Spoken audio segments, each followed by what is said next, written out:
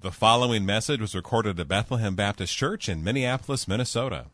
More information can be found online at bethlehem.church. I invite you to turn on your devices or turn to your Bibles. Acts chapter 1, verse 7 is what we're reading this morning, the second Sunday of Advent. Acts chapter 1, verse 7. I'll begin at verse 6. So when they had come together, they asked him, "Lord, will you at this time restore the kingdom to Israel?" He said to them, "It is not for you to know times or seasons that the Father has fixed by his own authority." Let's pray together.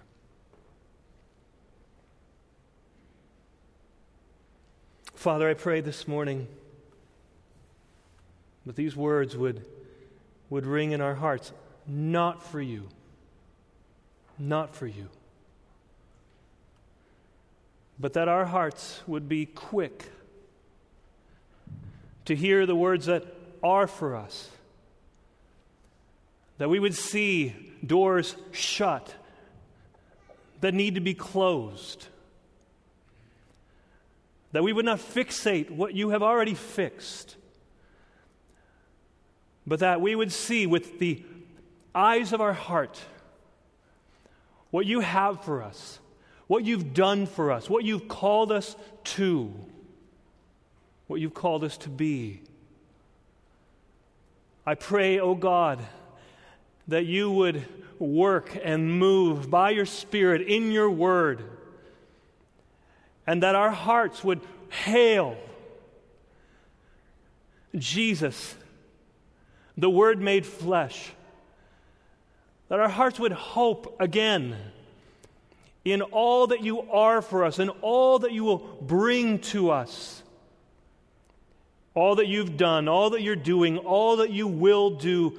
God, help our hope to be fixed purely and completely there. In Jesus' name, amen.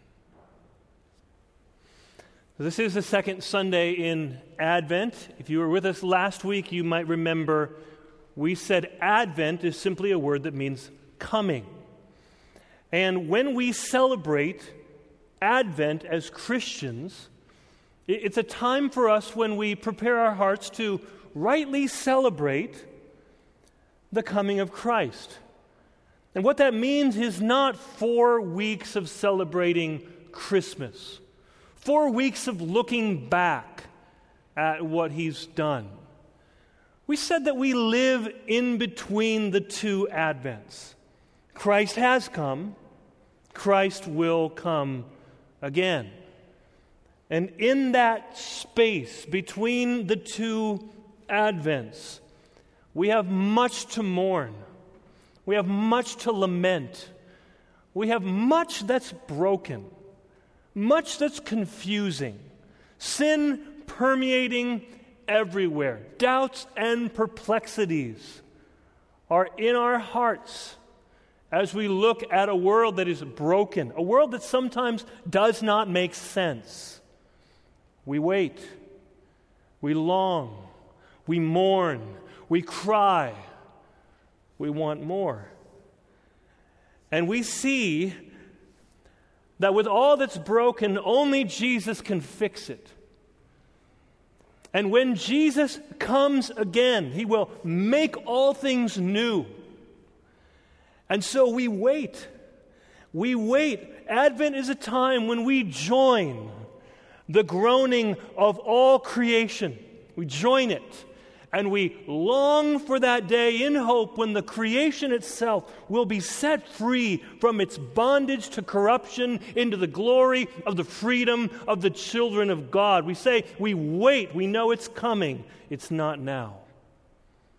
So we mourn in this in-between time, remembering his promise. Blessed are those who mourn. They will be comforted. And in the midst of that, last week we looked at the question of the kingdom. Lord, is it at this time that you are going to restore the kingdom to Israel? Is it now? Everything that we've been longing for, hoping for, waiting for, is it now? And you remember Jesus had to get out the red pen and correct these misplaced expectations, the meaning that didn't line up with what restoration means, what Israel means, and even today, what does now mean? You see, the question this week is when? How long do we have to wait? It's a question that we're very familiar with in 2020. Some of you haven't been physically able to gather with us since March. That we've been waiting, wondering, how long? How long do we have to wear masks? How long are things going to be shut down? How long is it going to be now before there's a vaccine, before things open up to some semblance of normalcy? It is a question that we're familiar with. When? It's a question that every parent knows well on any journey when their kids say, "Are we there yet?" And you don't hear it once. You hear it many times. Are we there yet? The disciples are asking the question as we're on the journey to the celestial city with many toils and snares and difficulties and tears. Are we there yet? And we get to hear Jesus answer. He says no. You can all remember that answer. No, not there yet. But he says more. He said to them, "It is not for you to know times or seasons that the Father has fixed by his own authority." There's 2 points. You can see them right here. The timing is not for you to know.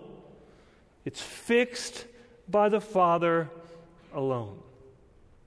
Point 1, the timing is not for you to know. Point 2, it is fixed by the Father alone.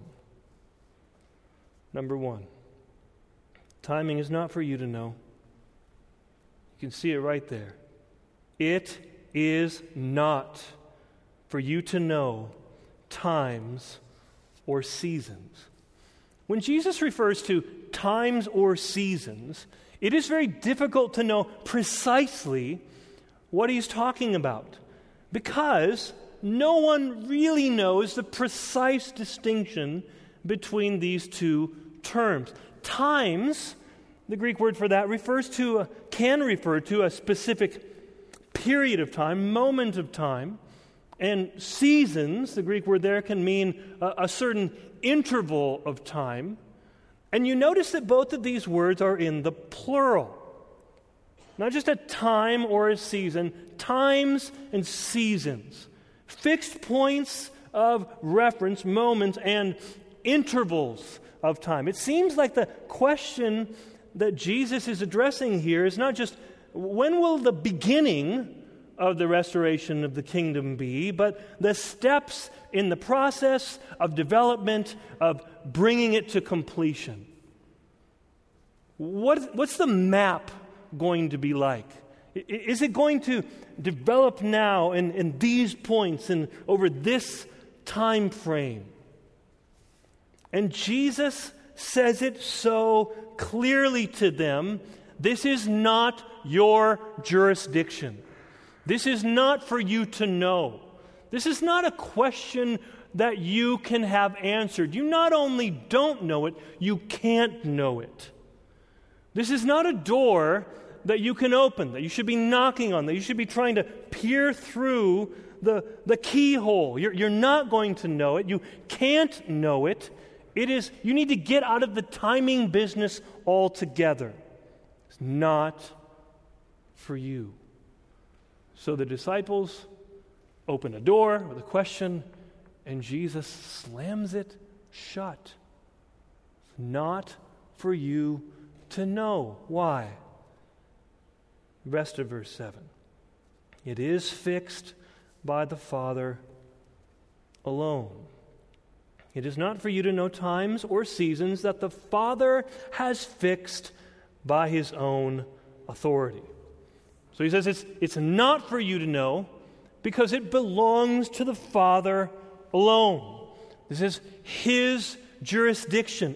Could there be a stronger way to slam the door than between Acts 1:7 and Mark 13:32? When you put these two verses together, could there be a stronger slamming of the door than this? It matches exactly what Jesus told them already, Mark 13:32, but concerning that day or that hour, not just the day it's going to happen, but the hour that it's going to happen, no one knows. Not even the angels in heaven, nor the Son, but only the Father. You can't know. This is something not even the angels in heaven know. You can't know it on earth. They can't know it in heaven. Not even the Son, who has all authority in heaven and earth, can know this. So why are you then trying to know more than Jesus can know? Just slamming this shut and saying, be on guard, keep awake, for you don't know when the time will come. You don't know, so you always have to be ready. You can't have this answer. Not even the angels, not even the Son. So stop. Stop focusing, stop fixating on what the Father alone has already fixed. And it is surprising at one level that the disciples never ask again. They never bring it up again. It has been so decisively shut and locked and deadbolted that the disciples, who don't tend to get things quickly, they got it. They got it. Locked door. Don't ask because you can't know.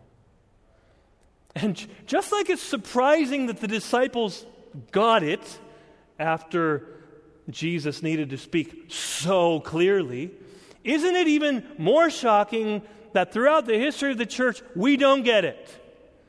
How many times over church history do you see this, where it's almost as they say, you can't quite know, but you can predict. And we can mislead people. How many times? There was a New England farmer, William Miller, 1843, studied his Bible and determined that Christ would return April 23rd, 1843. A whole group follows him, sells their possessions, won't need these after April 23rd. Obviously, the prediction was wrong. The so-called Millerites disbanded.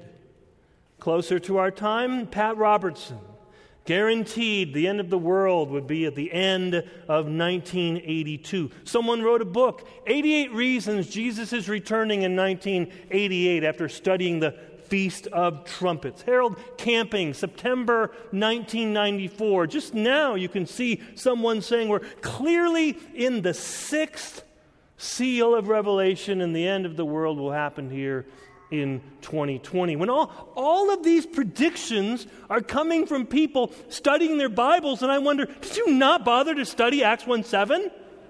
Did you not bother to study Mark 13:32? As your pastor, please hear me. Anybody here, anybody listening to the sound of my voice, do not write books like this. Do not write 2020 reasons why Jesus is returning in 2020. Maybe write a book that says 2020 reasons why you can't know when Jesus is coming again. How many verses clearly do we need? How much forthright truth from Jesus do we need? You can't know. So stop it.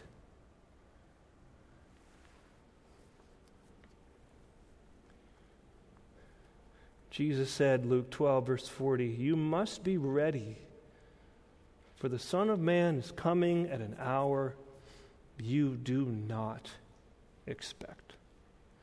Just feel with me how merciful this correction is.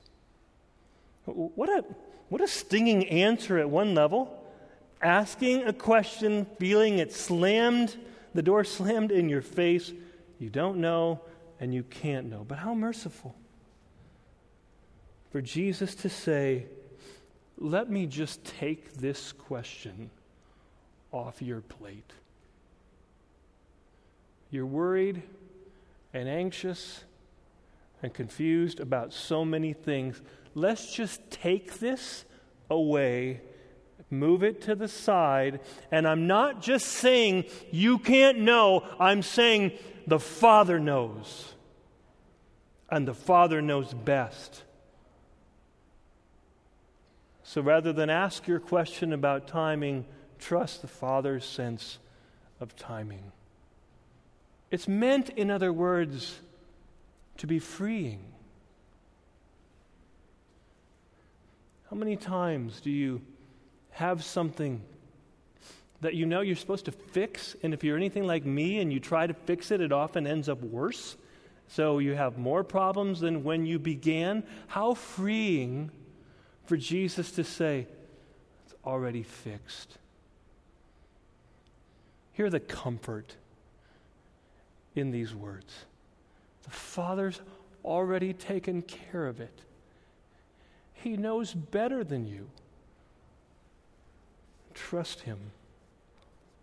So, why spend a whole sermon on this verse? The whole point of the verse is to say, here's the door that I'm going to slam shut so that you can focus on this door that's open. Verse 8. This isn't what you're supposed to know. This is what you're supposed to do.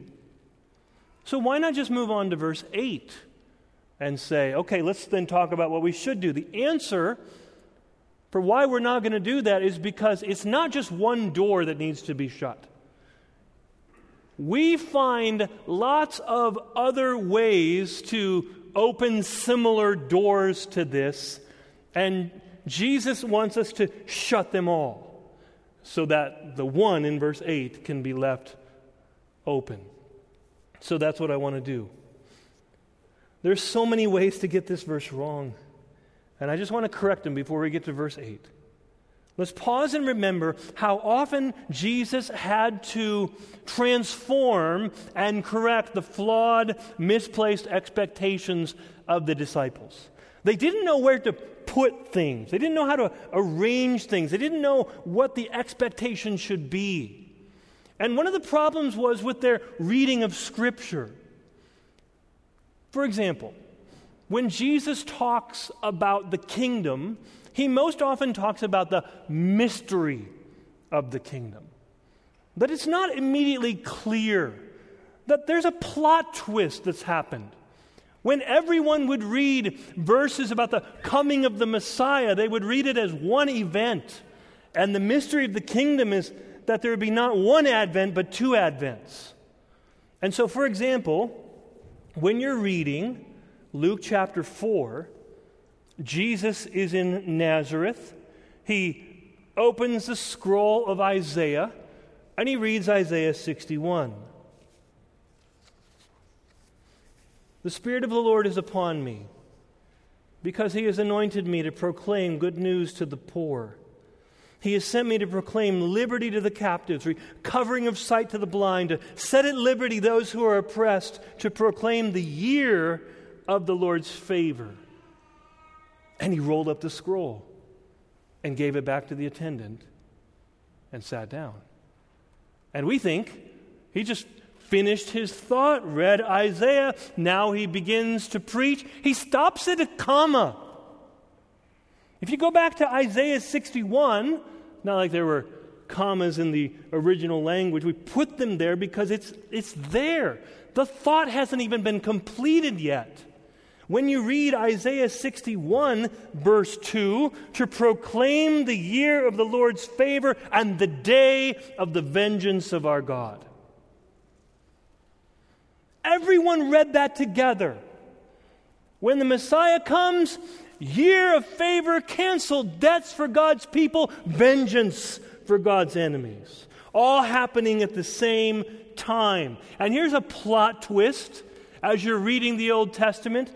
Those two things are actually two events separated by thousands of years. Nobody expected that. Nobody expected year of Jubilee, canceling of debts, time of mercy would be extended, and second coming would be day of vengeance of our God. It's as if you're seeing something, the difference between seeing something from a distance and seeing something up close. You ever had this experience? You're driving, for example, in Montana. It looks like here's a huge mountain. You get up closer and you realize, oh, those are two mountains. And they're pretty near together. And you drive a little closer and you realize those are miles apart. That's the way everybody was reading the Old Testament, reading these prophecies of the coming of the Messiah. They're reading it from a distance and thinking, when he comes, he's going to do all of this. And when he came and didn't do all of that, people like John the Baptist from prison said, are you the one? Or are we supposed to wait for somebody else? You know, all of that. Releasing the captives part? Like I'm in prison? Did we miss this? And Jesus is coming and saying, no. There's two Advents, not one.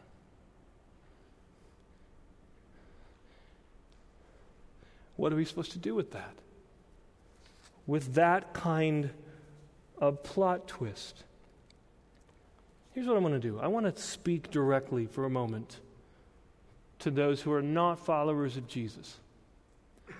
Because just like Christians have used this time period of delay to spend a lot of time trying to name the day that he's going to come back, a lot of non-Christians have used this delay to mock the second coming of Jesus. It's amazing that the Bible doesn't just speak to Christians, doesn't even just speak to skeptics, it speaks even to scoffers. One of these disciples in Acts 1:7 who was there later addressed this very question. 2 Peter chapter 3, verse 2, remember the predictions of the holy prophets and the commandment of the Lord and Savior through your apostles, knowing this first of all, scoffers will come in the last day with scoffing, following their own desires.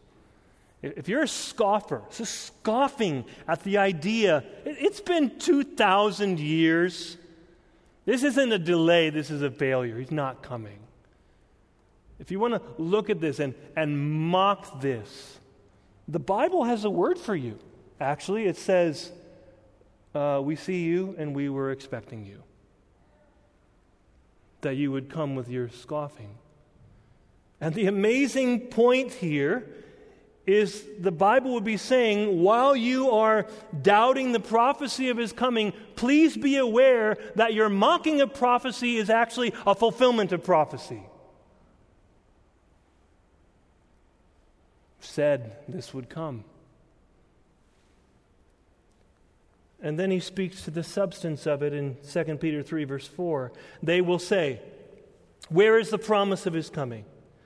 For ever since the fathers fell asleep, all things are continuing as they were from the beginning of creation. And this is after some 30 years of a delay. Where's this promise of his coming these 30 years? How amazingly relevant when we say 2,000 years. And Peter responds, verse 8, but do not overlook this one fact, beloved, That with the Lord, one day is as 1,000 years, and 1,000 years is one day. The first response is to put us in our place and say, are you surprised that God doesn't count time the same way that you do? When you look at, it's been 2,000 years, God says, it's been 2 days. His thoughts are not our thoughts. His ways are not our ways. As high as the heavens are above the earth, so much greater are His thoughts than our thoughts, and His ways than our ways. We cannot bring our tiny, finite measurements to Him and expect that they're going to be the same measurements that He uses when He weighs the mountains in a scale, like we weigh a bunch of bananas. It's going to be different. And then He gives us the reason for the delay. 2 Peter chapter 3, verse 9. When we scoff and say, I see no good reason for this delay, God says, I have a very good reason. The Lord is not slow to fulfill His promise, as some count slowness, namely scoffers. But He's patient toward you, not wishing that any should perish, but that all should come to repentance.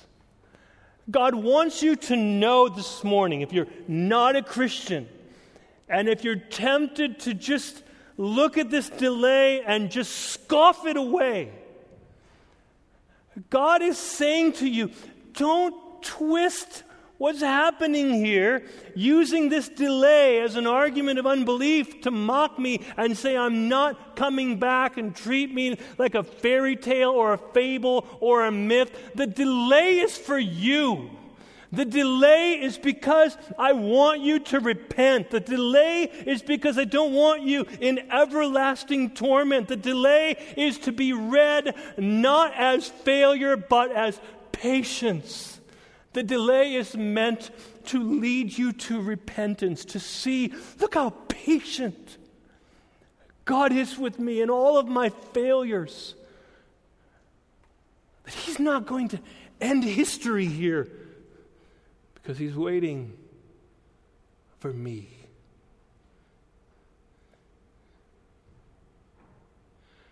Don't see the delay and think, unfaithful. See it and say, patient. Today can be the day of salvation. Today can be the moment that you see your Father's merciful heart towards you, patiently waiting and saying, today. If you come to Jesus, who came into this world to save sinners, His very name, He will save His people from their sins. You can turn away from scoffing, turn to the merciful, patient heart of God given in Christ in the gospel to wash away all of your sins, receive you forever.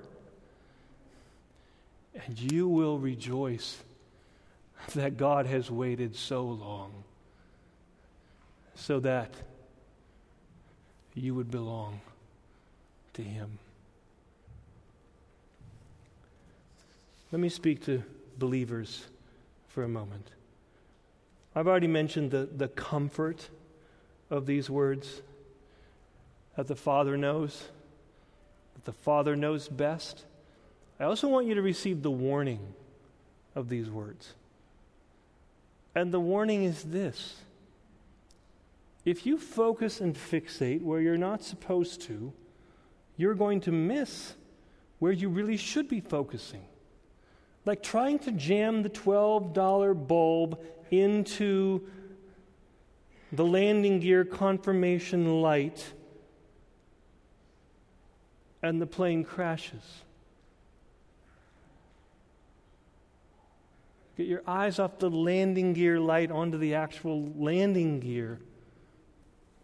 This is what Elizabeth Elliot said. I found it so convicting. Today is mine. Tomorrow is none of my business.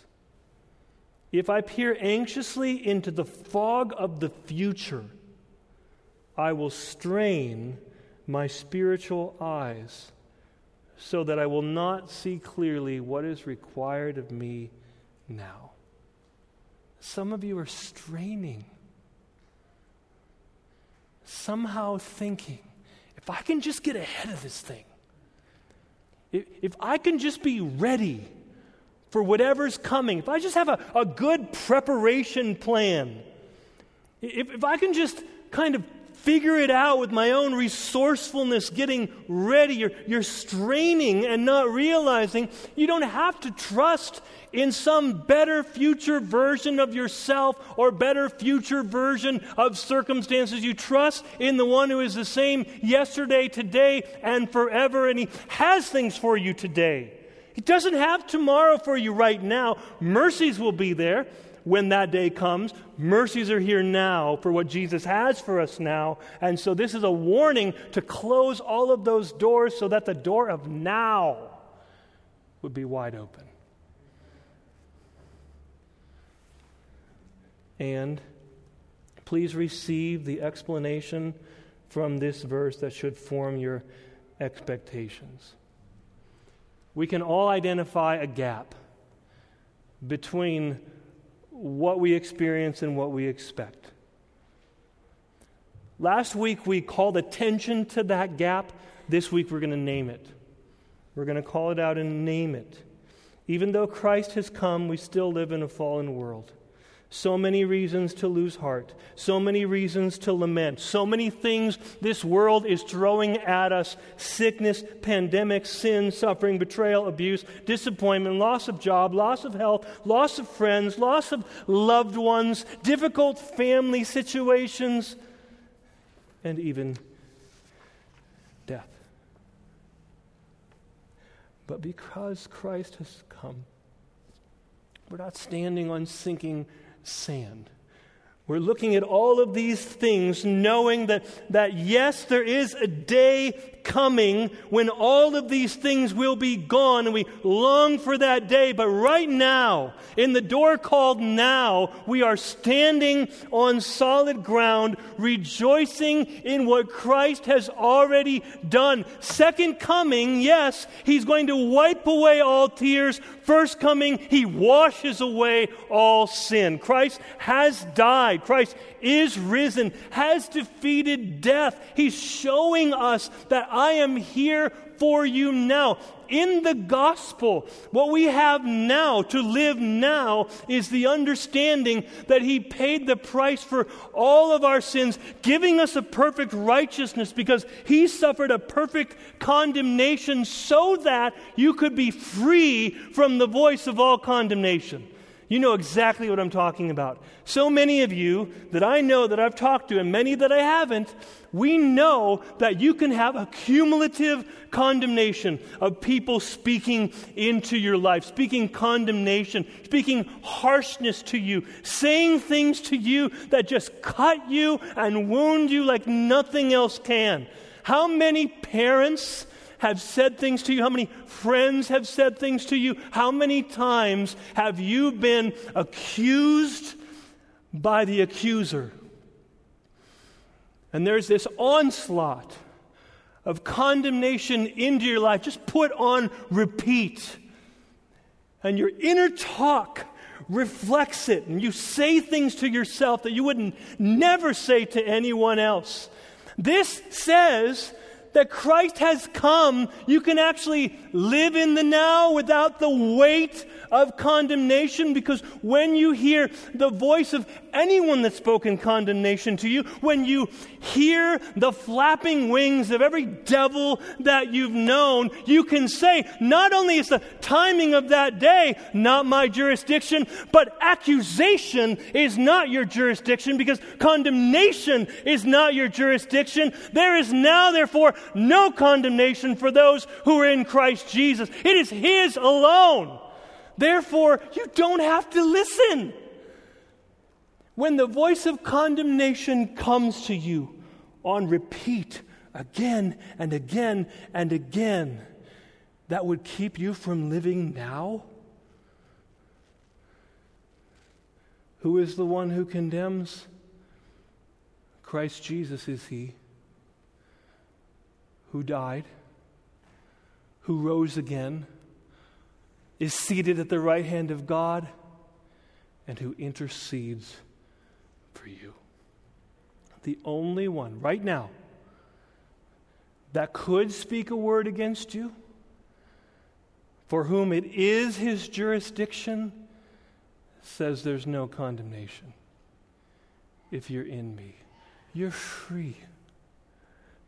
The last thing that you need to be doing, 2020 is hard enough, than trying to also have the weight of accusation and condemnation upon you, bending you down so you can't even look to the now that God has for you. Oh, Christian, be free. Look at every sin nailed to the cross, the record of debt gone, moved from you as far as the east is from the west, so that you can live the now. Hallelujah. What a Savior. Hallelujah. What a friend. Saving, helping, keeping. He is with me till the end. So we can live now. Shut the door to all the false voices of condemnation and have the door wide open of His forever acceptance of you. Here it is. We come to the moment of communion. These truths help us, don't they, with our present sufferings. We don't believe in the prosperity gospel that says, if you just had enough faith, you wouldn't have the problems you have. No, we understand. This is a time of tears. This is a time of sickness. It's not just unbelievers that get COVID. It's not just unbelievers that are in the hospital, not just unbelievers that get cancer, not just unbelievers that have problems in their family or problems at work or problems anywhere. We are in this age between the two Advents, and we understand we're not expecting too much from the age to come to be here now, but we're also not cynical that somehow we're on our own, because we have the gospel. We have the Holy Spirit. We have forgiveness of sins. We have, I'm crucified with Christ. I no longer live. Christ lives in me. Thank God we have His presence, and thank God it's enough. But thank God it's not all that's coming. There's more coming. So as we turn to communion, here's what I want you to do. As you think about the bread and the cup, what does this mean? That in the gospel, the good news is that Christ has done everything that it takes to purchase our full and forever enjoyment of God.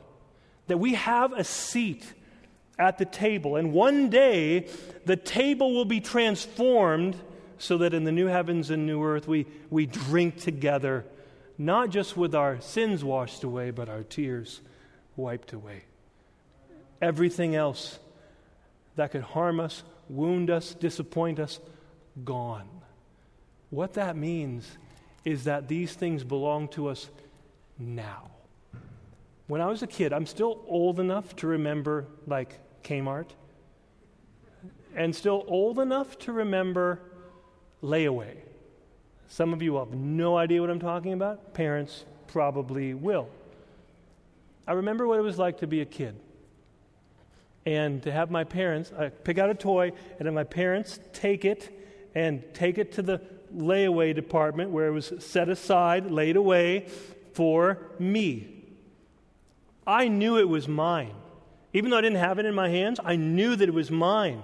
And so I was set free in my imagination to know this is my toy, so that when I had the Knight Rider, some of you won't even know, there's a talking car. Before there was cars 1, 2, and 3, and 200. Now there was a car in my childhood that spoke. It was like a black Firebird, a Trans Am. There was a car there, and it had a ramp, and there was a semi, and there was a tearaway section in the middle of the semi where you could ramp the car right through it. I went over that in my head so many times.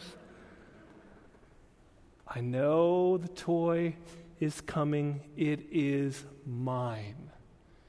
It's like the boy that goes to his younger sister and says, "Hey, can I borrow some money?" And she says, "Oh, how much do you need?" And he says, "How much do you have?" She gets out her little girl purse, takes out $3, and she says, "I have $4. And the brother looks at her and says, "You're so stupid. You don't even know how to count. Look at this. 1, 2, 3, not 4.